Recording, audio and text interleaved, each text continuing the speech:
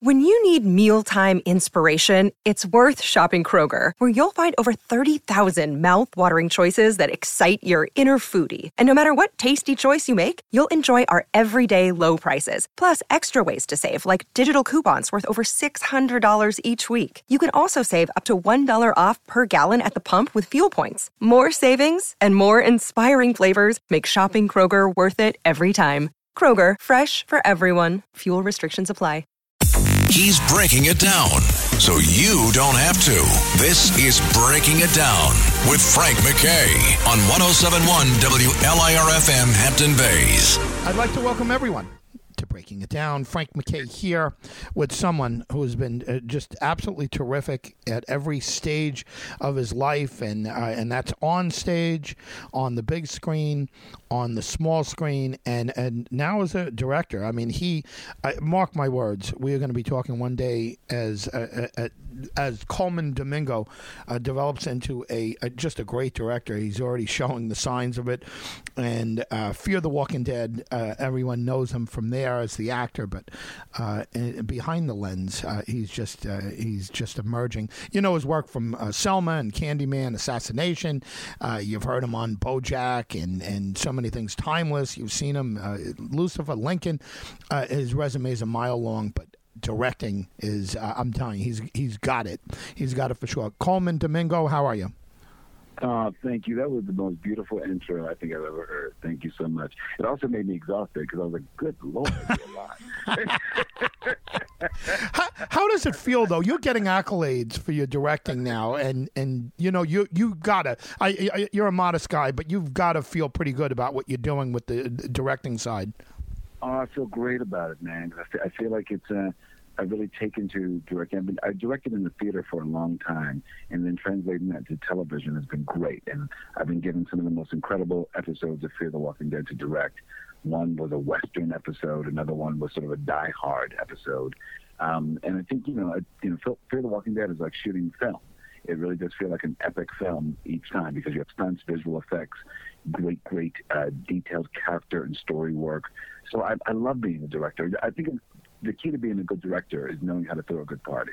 And I think that I've always been a person known to throw a good party because it's about lighting and music and making sure that you invite the right people. so I think that's what I enjoy about directing, and I look forward to eventually directing feature film too. Are you hearing from other directors since they've gotten a chance to see your work? Are you getting people coming out and saying, "Hey, wow, how do you do this?" Because some of them might not know about your background in stage and doing all the stage directing. Are you getting a lot of call from different directors? I am, actually. Like, I've had a couple of friends, a couple of peers, like Ava DuVernay or Victoria Mahoney, reach out and talk about my directing work. And, Victoria said some of the most beautiful things online about my directing work. And Ava has asked me to direct, a couple of things for her. I just haven't been able to do it because of time, because of schedule. And but otherwise, other directors are really praising my work as well, which feels really good, especially from the people that you admire. I think Barry Jenkins has taken a look at my directing work, and I love that. I love especially when your comrades, people that you admire, see you and see all that you do. And I think that's been the blessing, is that people not only see me as an actor, writer, but also as a director, and that means the world to me. People are reacting differently. Obviously, we're still in the middle of a pandemic. Hopefully, light at the end of the tunnel and things are getting better. But schedules are so fluid. And, and especially when you have a hit show on your hands like you do as an actor and all kinds of acting work, do you have time to do a feature at this point, or would you make the time to do it? I try. I don't think I have time right now, but usually the schedule has been so amorphous and crazy right now because of COVID. But usually I would have like 6 months off of my schedule where I usually schedule things besides Fear the Walking Dead. So that's when I'm able to do the other film work or other television work. But it's just been like we've been on hold for so long. So the schedule is kind of nuts. So you just have to So to try to get some real estate. So I'm in the planning stages of thinking about it, whether or developing something. But when it comes to the reality of actually shooting a feature that I'm directing, because directing takes, there's months of prep work and then shooting and then editing. So it probably does take a good year out of your life, to be honest. And I know that I don't have that year available yet, but I am in the gestation process. How or what have you learned since you started the process of getting behind the camera? And again, it's got to be different than stage. I'm a lay person. I don't know anything about directing or acting or anything like that. But just I have to imagine that there's things that you've learned in shooting these 3 episodes so far in Fear the Walking Dead that you wouldn't have known being in front of the camera alone. Is there anything that stands out? Time management. That's the thing that you have to understand more than anything is time management. You really have to manage where you put your time, where you put your energy, and also where you put your money. In a way, you really have to look, okay, what's important to me in telling this story of this scene? I may not be able to get every shot that I want, but what shots will actually tell the story? And I know how to guide actors and how much you have to know how much to take your foot off the pedal sometimes and say, okay, I need to let this breathe and let this be what it's going to be, and trust that, and trusting the process, and trusting that, you can just get everything you can on camera, and then a lot of your work is going to happen in the editing room. So I think more than anything, I want to say time management, because that's one thing you've got to make your day, especially now with all these COVID protocols as well. It's like you don't have time to not get your shot, to not make your day, because you have all these things, but that's the thing about television and film in particular. You have all these things that are sort of set up against you as a challenge. Like, you want to make some great work, but sometimes you just may not have the right weather or the right mood or moment. Things may not work out the way you think they will. You've got to have a plan A, B, C, D, and Z. Yeah. Hey, real quick, I know people are waiting to talk to you, but you must see things in your fellow actors that you've been working with this whole time differently now. And again, not to put you on the spot, and you don't have to be specific, but there must be a different way of looking at everybody now that you're directing them. And any surprises, any huge surprises? I would say the thing that is the most surprising is how much I know, because I'm an actor, that I get a larger sense of trust from my fellow actors.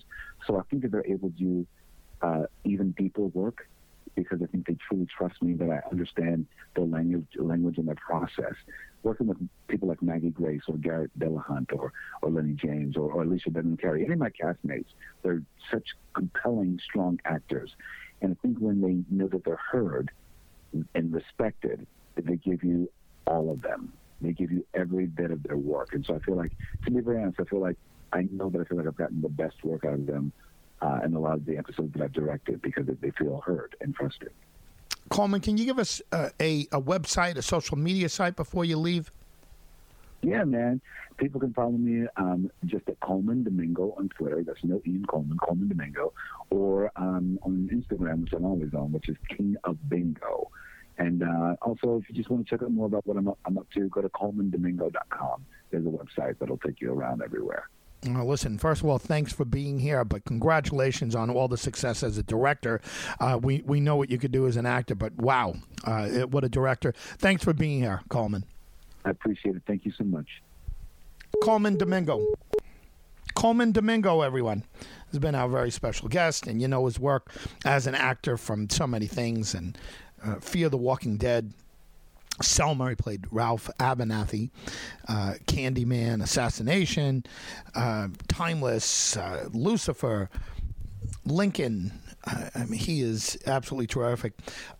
Check out Fear the Walking Dead on AMC, 9 p.m. Eastern on Sundays, and yeah, I'll tell you what, he's very proud, I can tell, of his directing work, and it sounds like we've had him on before. We've had Colman Domingo on prior to this, and you could tell he was pumped on it. He's confident in it, and one of the reasons he's confident, he's been doing it for years. He's been directing stage productions for years, and it's something about these stage actors and producers and directors that they just when they get to the screen end of whatever they are doing, it's almost a step down in ease, I should say. And again, not making anything sound easy or whatever, but when you're on stage, it's there, it's live.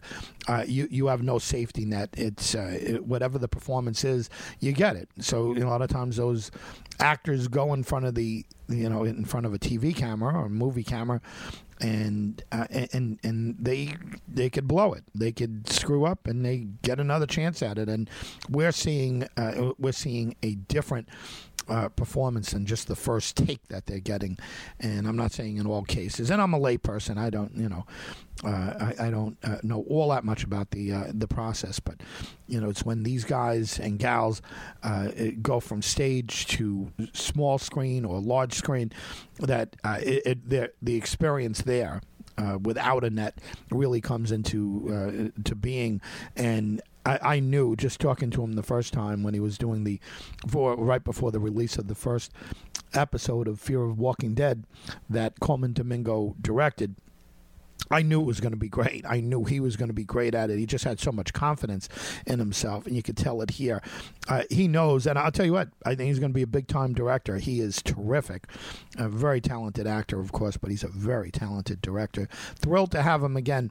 Colman Domingo from Fear of the Walking Dead has been our very special guest, and actor extraordinaire, and soon to be known very, very much as a director. Terrific director. Check out his episode coming up this Sunday and binge watch anything that you haven't seen him do, or especially his directing work.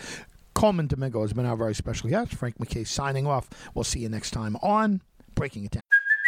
Hey, it's Kaylee Cuoco for Priceline. Ready to go to your happy place for a happy price? Well, why didn't you say so? Just download the Priceline app right now and save up to 60% on hotels. So whether it's Cousin Kevin's Kazoo Concert in Kansas City, go Kevin, or Becky's Bachelorette Bash in Bermuda, you never have to miss a trip ever again. So download the Priceline app today. Your savings are waiting.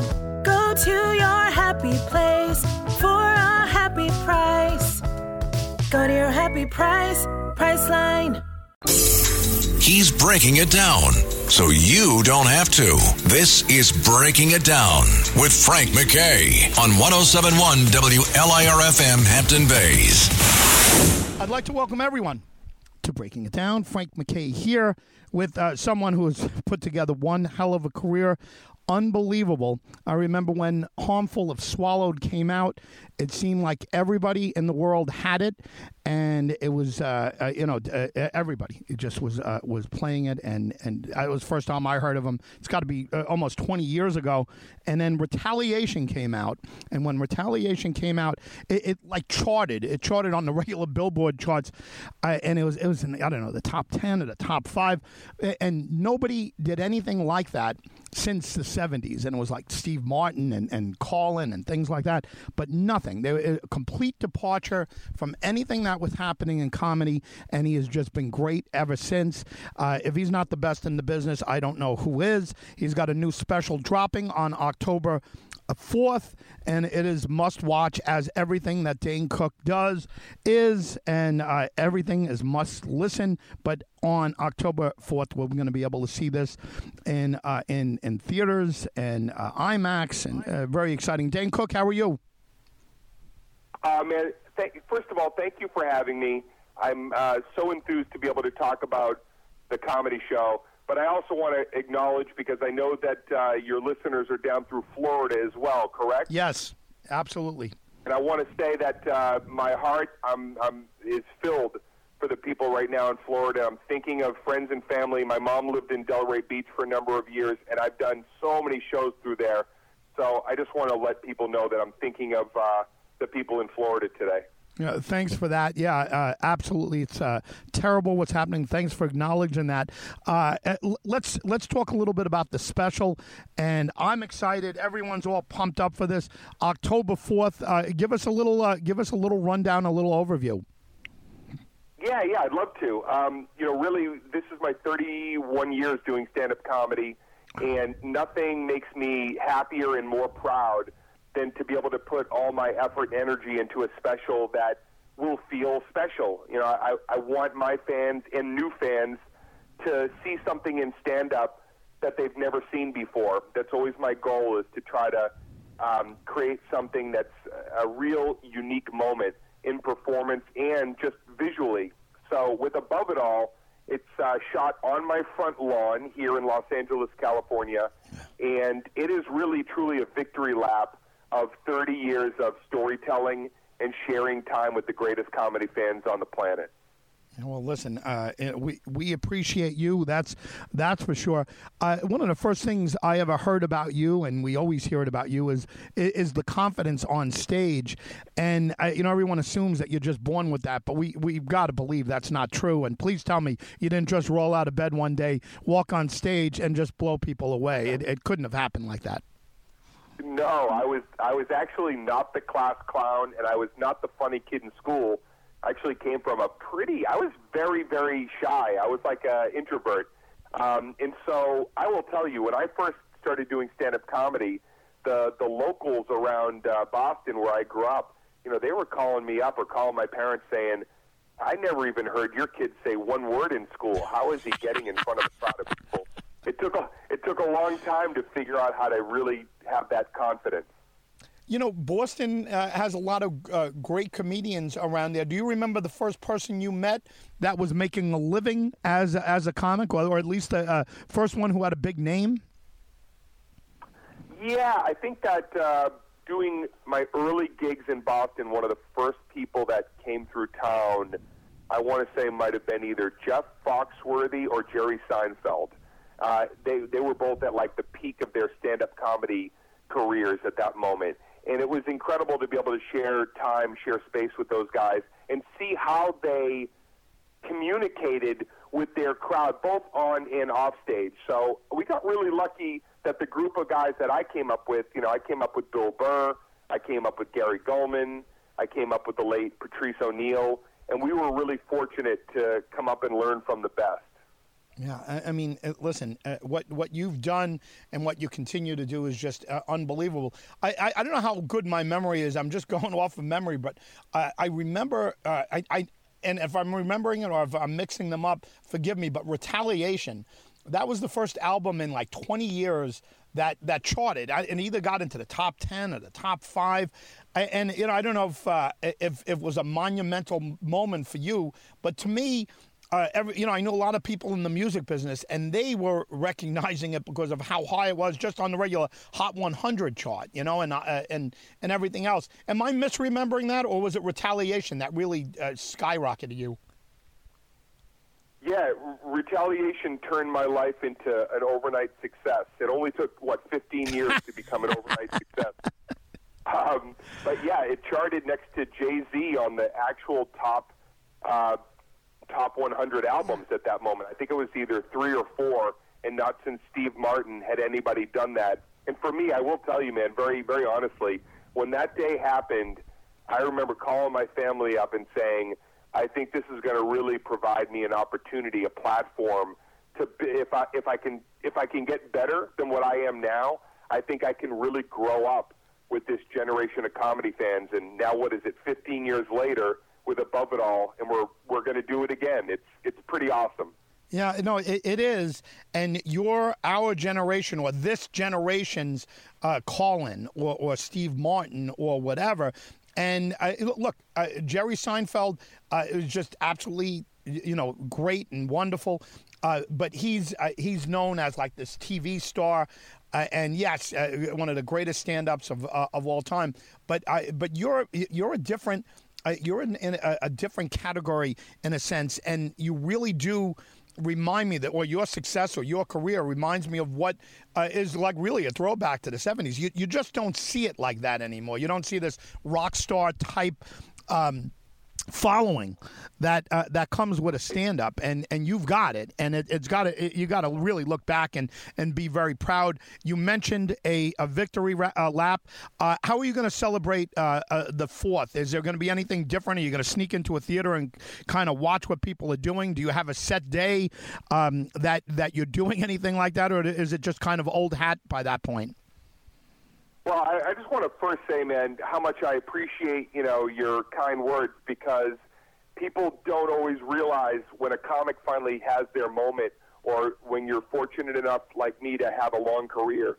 You look back on all those early road gigs, all those tough years, and it's a tough racket to be a stand-up comic. So I truly appreciate you acknowledging some of those high watermarks. And the only thing I can tell you from that era that really sticks with me, that early era of my stand-up, is just how much we all helped each other. It wasn't just you making it on your own. It was really a whole bunch of comics that I mentioned, and we looked out for each other, and we tried to give each other gigs when we needed it, and sometimes just make each other laugh when maybe somebody else's career wasn't always feeling like it was on the right trajectory. But that aside, like, for where I am now, all I want to do is I want to separate myself from the pack, because I think some of what you see in stand-up today, speaking to your question, was like, you see that there's not a lot of effort and care put into every special that you see. Sometimes they look a little cheap, or sometimes they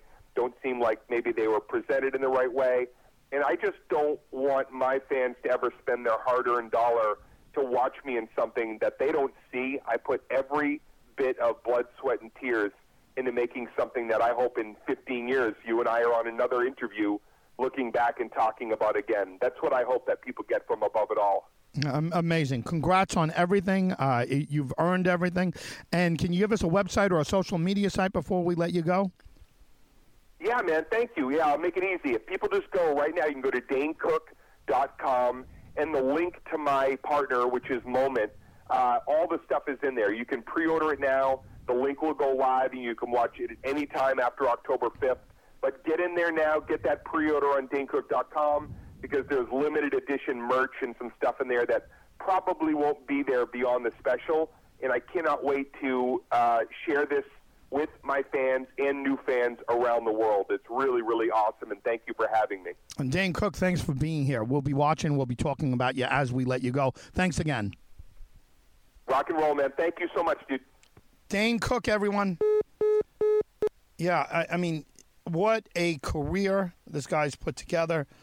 And he is, his success, or at least the following that he's developed, is a throwback to what it was in the 70s with Colman and Steve Martin. That type of feel. And you'll see it at his shows. He's he's great. He's great at what he does, and he deserves all the success that he's gotten. He works it. He cares about it. And, what he's talking about is, a lot of people just kind of throw together their special. It sounds like he's putting a lot of effort into it, and you imagine he puts a lot of effort into everything. Dane Cook is, like I said, if he's not the best in the business, I don't know who is at this time. Kathleen Madigan is my favorite stand-up, and I hate to say female stand-up or whatever, but I mean by far, I mean she's my favorite female stand-up. She's just incredible. But there's a lot of great ones. Dane Cook is on a Rushmore somewhere, and if there's a Rushmore in comedy, he's there. Certainly of this modern era, I don't know who's in that. Bill Burr, he mentioned. Burr is tremendous, super talent. And, hey, Dane Cook is there too. Different styles, but two guys from Boston that are just tore it up. Dane Cook has been our very special guest. Great talent. Check out his series, his special on October 4th, and you can watch it anytime after that and see it. Frank McKay signing off. Dane Cook has been our very special guest. We'll see you next time on Breaking It Down. This episode is brought to you by Reese's Peanut Butter Cups. In breaking news, leading scientists worldwide are conducting experiments to determine if Reese's Peanut Butter Cups are the perfect combination of peanut butter and chocolate. However, it appears the study was inconclusive, as the scientists couldn't help but eat all the Reese's. Because when you want something sweet, you can't do better than Reese's. Find Reese's now at a store near you. It's Breaking It Down with Frank McKay. Long Island vibes. On 107.1 WLIR-FM Hampton Bays. Now, here's your host, Frank McKay. I'd like to welcome everyone to Breaking It Down. Frank McKay here. So much more importantly, James Mallios is our very special guest today, and we're talking to him from out in the Hamptons. And if you know what Calissa is, and if you've ever eaten there, you'll never forget it. Absolute wonderful food there, but he also owns restaurants in Manhattan, the Rockaways, Nassau County, and he is absolutely extraordinary at what he does, restaurateur, and so much more than that. James Mallios, how are you? I'm great. Good morning, Frank. Thank you. I do enjoy the moniker so much more than that. That is probably more than I deserve, but thank you and good morning. Well, hey, listen, you deserve it. Everyone raves about Calissa, but give us a rundown on some of the other restaurants. Sure. We own a Mali restaurant, which opened 10 years ago, right near Bloomingdale's in Midtown East Manhattan. Bar Marseille, which is located near the water in the Rockaways. And Juniper, which is located in the Vanderbilt apartment complex in Westbury. So a lot of driving, but all great neighborhoods, all in different ways. Yeah, every one of those places has a wonderful reputation. And one of the things we wanted to talk to you about this morning is the whole industry. The industry as a whole, I should say, recovering from COVID. COVID was a challenge, and I guess takeout became a thing even for high-end restaurants. How did you fare during COVID, and how about the industry as a whole? Sure. It's when I was pledging my fraternity in college, we say it was the most fun we never wanted to have again. This was the least. This was the least amount of fun I never want to have again.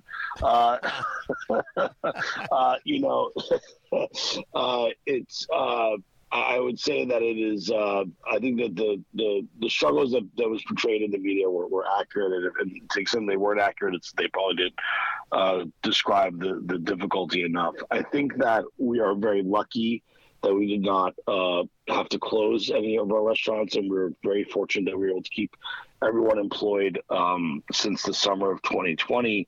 But that being said, there were a lot of white knuckle moments. And I think the one thing that I would point out that a lot of people, I think, forget, or that's just the way of the world, right, Frank? Like things happen and people move on to the next thing, and that's just the way of the news cycle and the way of the world.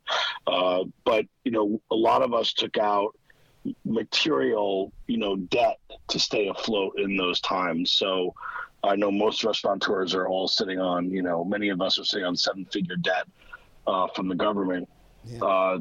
And so when people say, "Oh, you're busy, but you're busy now," they just have to, I just ask them to remember that, it's busy enough to be busy and to be okay now, and to cover that debt load that many of us took on personally. So that's probably the thing that I would say in the present day stays with most small business owners like myself. Is there anything that compares? That's a rhetorical question. Nothing compares to what happened with the pandemic. But can you remember a time? And you mentioned 10 years being open with one of the business. Do you remember another time period, whether it was a recession, whether it was just a bad economical time, or something, poor weather? Do you remember anything that reflects back now as being a terrible time in the restaurant industry? Yeah, in Manhattan, surely I remember 2008. Yeah, it was almost like the pandemic. That week of 2008, the week when everything was, which we all, I think, or not all of us, but many of us remember, when they're having the meeting downtown at the Fed, and it was sort of seeming like on the brink of imminent economic, zombie apocalypse, economic collapse. That week, it was almost like the pandemic was, like 51 weeks of that week. Yeah, right. Yeah. if that makes sense. And that sort of, maybe that's a way that folks who weren't in the business could sort of think of it that way. But that's the only other thing that I could think of that was a comparable. But I remember that time because everyone thought, wow, are we going to be tomorrow? Are we going to be able to process payments tomorrow? Yeah. Who knows? Right? If we remember back to those days of liquidity and things of that nature. But I will say that I can't say that there was some really for all the things that are probably not administered correctly, there were some great things that were done. I mean, the state government had a great program where they linked independent restaurants to soup kitchens. And they paid, for meals, they paid restaurants for meals that went to a variety of soup kitchens, veterans shelters, homeless shelters, and that was a great program. That was like a real lifeline. I remember right during Omicron that had we not had that, that would have may have been far. There are a couple of weeks that if the wheel turned, the diamond turned the wheel, whatever the expression, if the worm had turned one way or the other, I might be having a different conversation with you today. So I'm very grateful. Very grateful. Thank you for asking and highlighting it. Well, let me remind folks that are just tuning in a little late or maybe just turning on their radios now. Frank McKay here. So much more importantly, James Mallios is our very special guest, and I know him from Calissa, which is one of the best restaurants I've ever been to in my life, and I've been there all over the world, and Calissa is just remarkable establishment.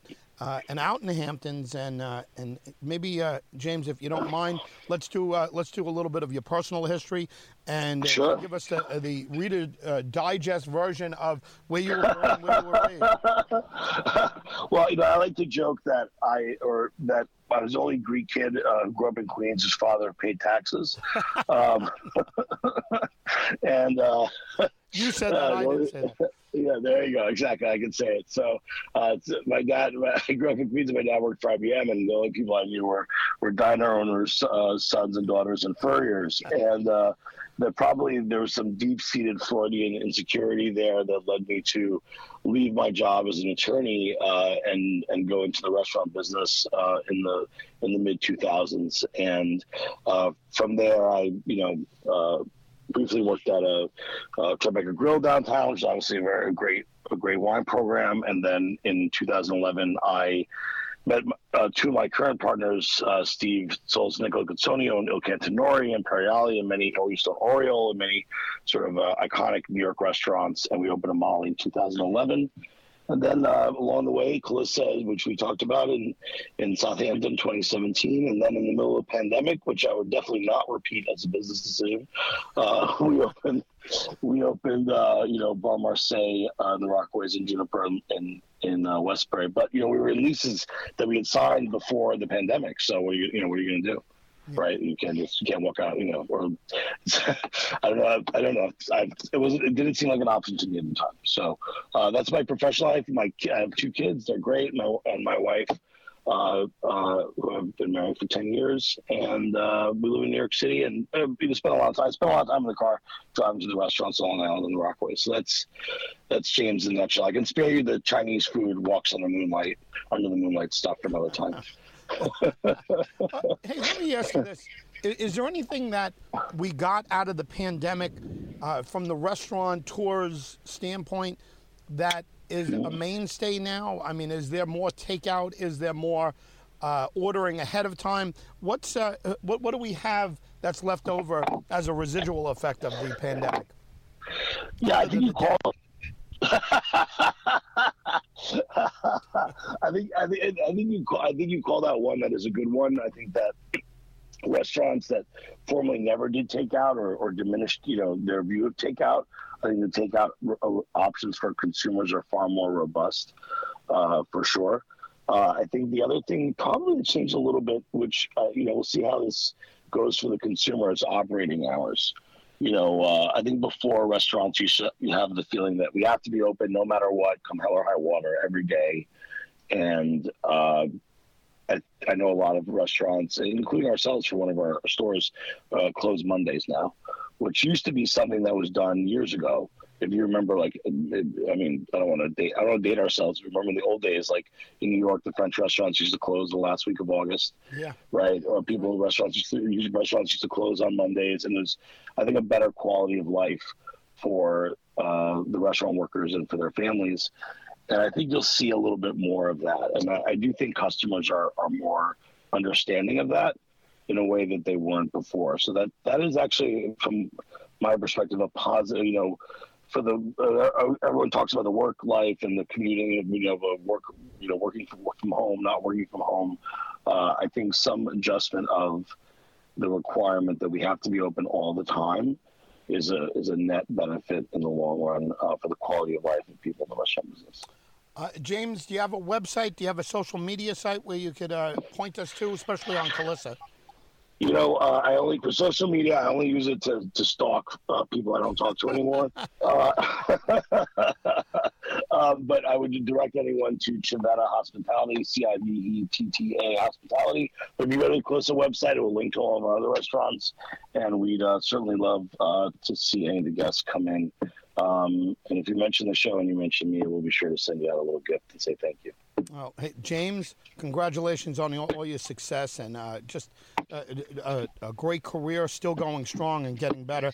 James Mallios, thank you very much for being here. Greg, always a pleasure, and I look forward to seeing you soon. James Mallios has been our very special guest. He's an extraordinary entrepreneur, and he is a restaurateur extraordinaire. Just absolutely terrific. I keep pushing Calissa because it's one of my favorite restaurants of all time. And by the way, James isn't my high school buddy. I just met him through the restaurant.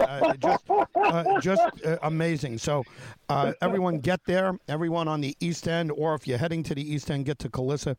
And Frank McKay signing off. We'll see you all next time on Breaking It Down. Hi, it's Ernie Anastas. Your thoughts can affect how you feel, and how you feel can impact your thoughts. Addressing your mind and body connection is the key to improving your overall wellness. Bergen New Bridge Medical Center is the largest hospital in New Jersey, providing comprehensive, equitable, compassionate, and high-quality emergency inpatient and outpatient medical care, plus mental health services and substance use disorder treatment. The Bergen New Bridge team can address your total health needs in one convenient location. Call 201-225-7130 for an appointment, or newbridgehealth.org. In many ways, Long Island is the story of America. It's Breaking It Down with Frank McKay. Long Island is definitely the place for you. Now, here's your host, Frank McKay, on 107.1 WLIR-FM Hampton Bays.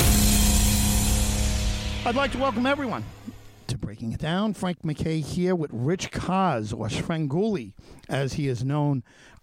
What a career this man has put together. He has become such a huge part of our pop culture all year round, but especially when you start getting towards October. That's his month. And I'll tell you what a wonderful, warm feeling you get when you're watching him, and he's fun, and he's just absolutely terrific. Me TV, if you're not watching him, you're making a big mistake. Rich Kaz, Shranguli, how are you? Great, Frank. Thank you so much for the kind words. I really appreciate that. It seems like you really get what we're trying to do at MeTV. Yeah, well, they're terrific. I mean, MeTV, they get it. And I think they've always got it, and I enjoy it. It makes me feel good. It reminds me of the past, so it's nostalgic. But it's just good stuff. It's good, clean fun and nice fun and everything else. But you're terrific, and people of all ages love you. I know young kids who love watching you. I know my 85-year-old uncle can't miss you. I mean, he's retired. He's in an assisted living, and he's watching you constant. And I just absolutely love it. And you got to feel good. You got to look back and be pretty happy about what you've done year after year. Yeah, I really am. I always tell people, I've become an overnight success in 43 years.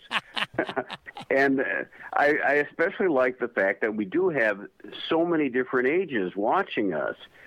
When I do appearances, we have little kids who come up and are excited to meet me. And then we have teenagers and young adults and, the parents, and going all the way up to, as you said, 80-year-olds who come up and enjoy the show.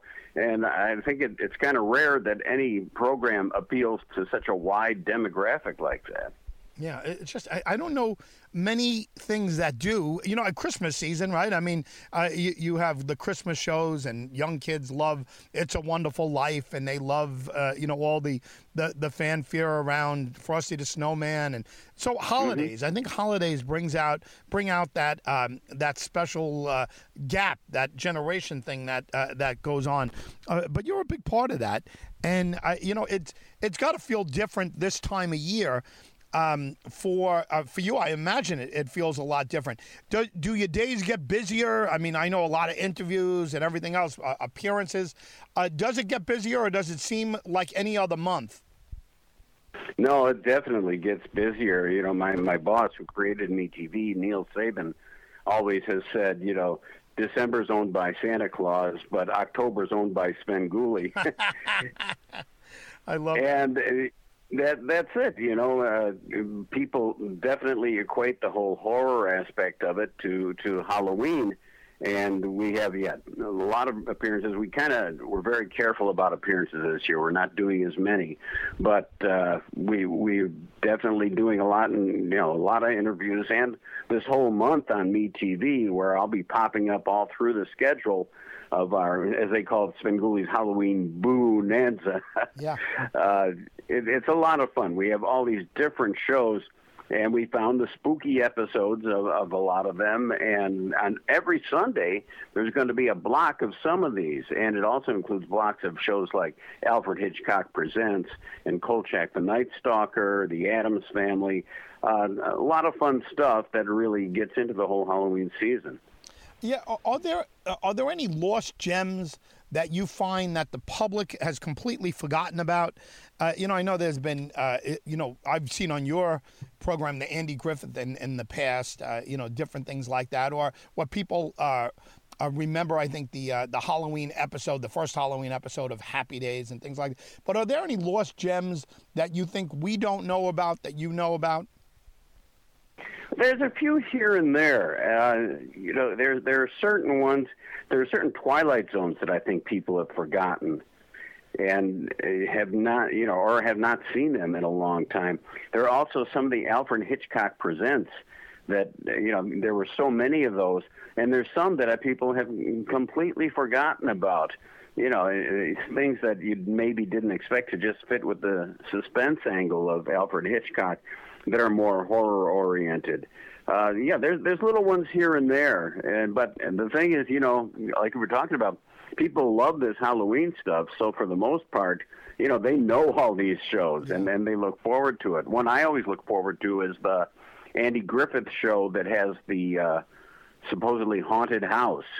Yeah. And Barney and Gomer have to go in there to retrieve Opie's baseball that went in there, and they're spooked out by a bunch of things. And that turned out to actually be the idea that was carried over to Don Knotts' very popular film, The Ghost and Mr. Chicken. Yeah. Do you know, I forgot all about that episode until you resurrected it. For me, anyway. I mean, I just, to me, that's one of those that fell through the cracks. And it's really classic TV. I mean, that is, you look at shows like the Andy Griffith Show and you wonder how anyone doesn't appreciate Don Knotts, the late, great Don Knotts. I think he won something like 5 Emmys or something like that. And if you see that episode, you get why he did. And you understand why he did. And, it's because of you, it's because of MeTV that a lot of these shows and a lot of these actors who've had great careers, but again, they'd be forgotten if it wasn't for you, MeTV, and everything else. Tell us anything else we should know. What else is coming up? There's some movies I know that you're introducing. And what do we have to look forward to the month of October? Well, I want to remind everybody that this Saturday, our show will start 1 hour earlier than it normally does. And we've got Karen Black's Trilogy of Terror, of which it's 3 stories, but most people remember the last one where she has the warrior doll that comes to life and tries to kill her. Oh, yeah. And then at 8 o'clock, the whole reason that they moved the show down is my first primetime special, Svengoolie Uncrypted. And it's really kind of an honor for me because they actually brought in a documentary team that had worked for places like the Discovery Channel, and they wanted to do a combination of documentary about my career, along with me, a little bit of me searching the Chicago area for some lost artifacts, and eventually ending up at the suburb that we always mention on the show, Berwyn, where they had an actual Svengoolie Day celebration. And there are some celebrity cameos in it. There's one especially that I think people are going to just be blown away by. it's going to be a lot of fun, and we hope that people will tune in for that. And then, of course, the rest of the month, we've got plenty of good movies. We've got The Tingler coming up with Vincent Price. We've got Bride of Frankenstein. And we're going to end the month with a movie we've never shown before from the 70s, Count Yorga Vampire. So we've got a full schedule of good stuff coming up here. And listen, I love what you guys do, and when I say you guys, I mean me TV, but 43 years of Svengoolie, what a career, and it's still going, 43 years and counting. Rich Kaz, thank you very much. Congratulations on a wonderful career, and this is when we really celebrate you, is the month of October. Can you give us a website, a social media site, or anything else you'd like to add before we let you go? Sure, you can find everything at Svengoolie.com. And I'm also on Twitter. You can find me there as well. So always happy to hear from the folks that watch us. It's nice to have that kind of feedback. And, Frank, thank you so much for taking the time with us. Rich Kaz, thank you very much. Svengoolie, everyone, is a staple in our pop culture, and for good reason. He's terrific.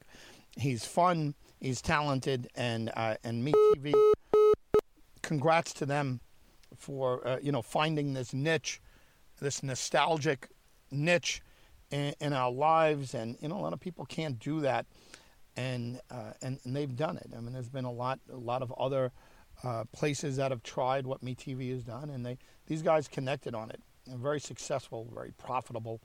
Obviously, the station has just done extremely well.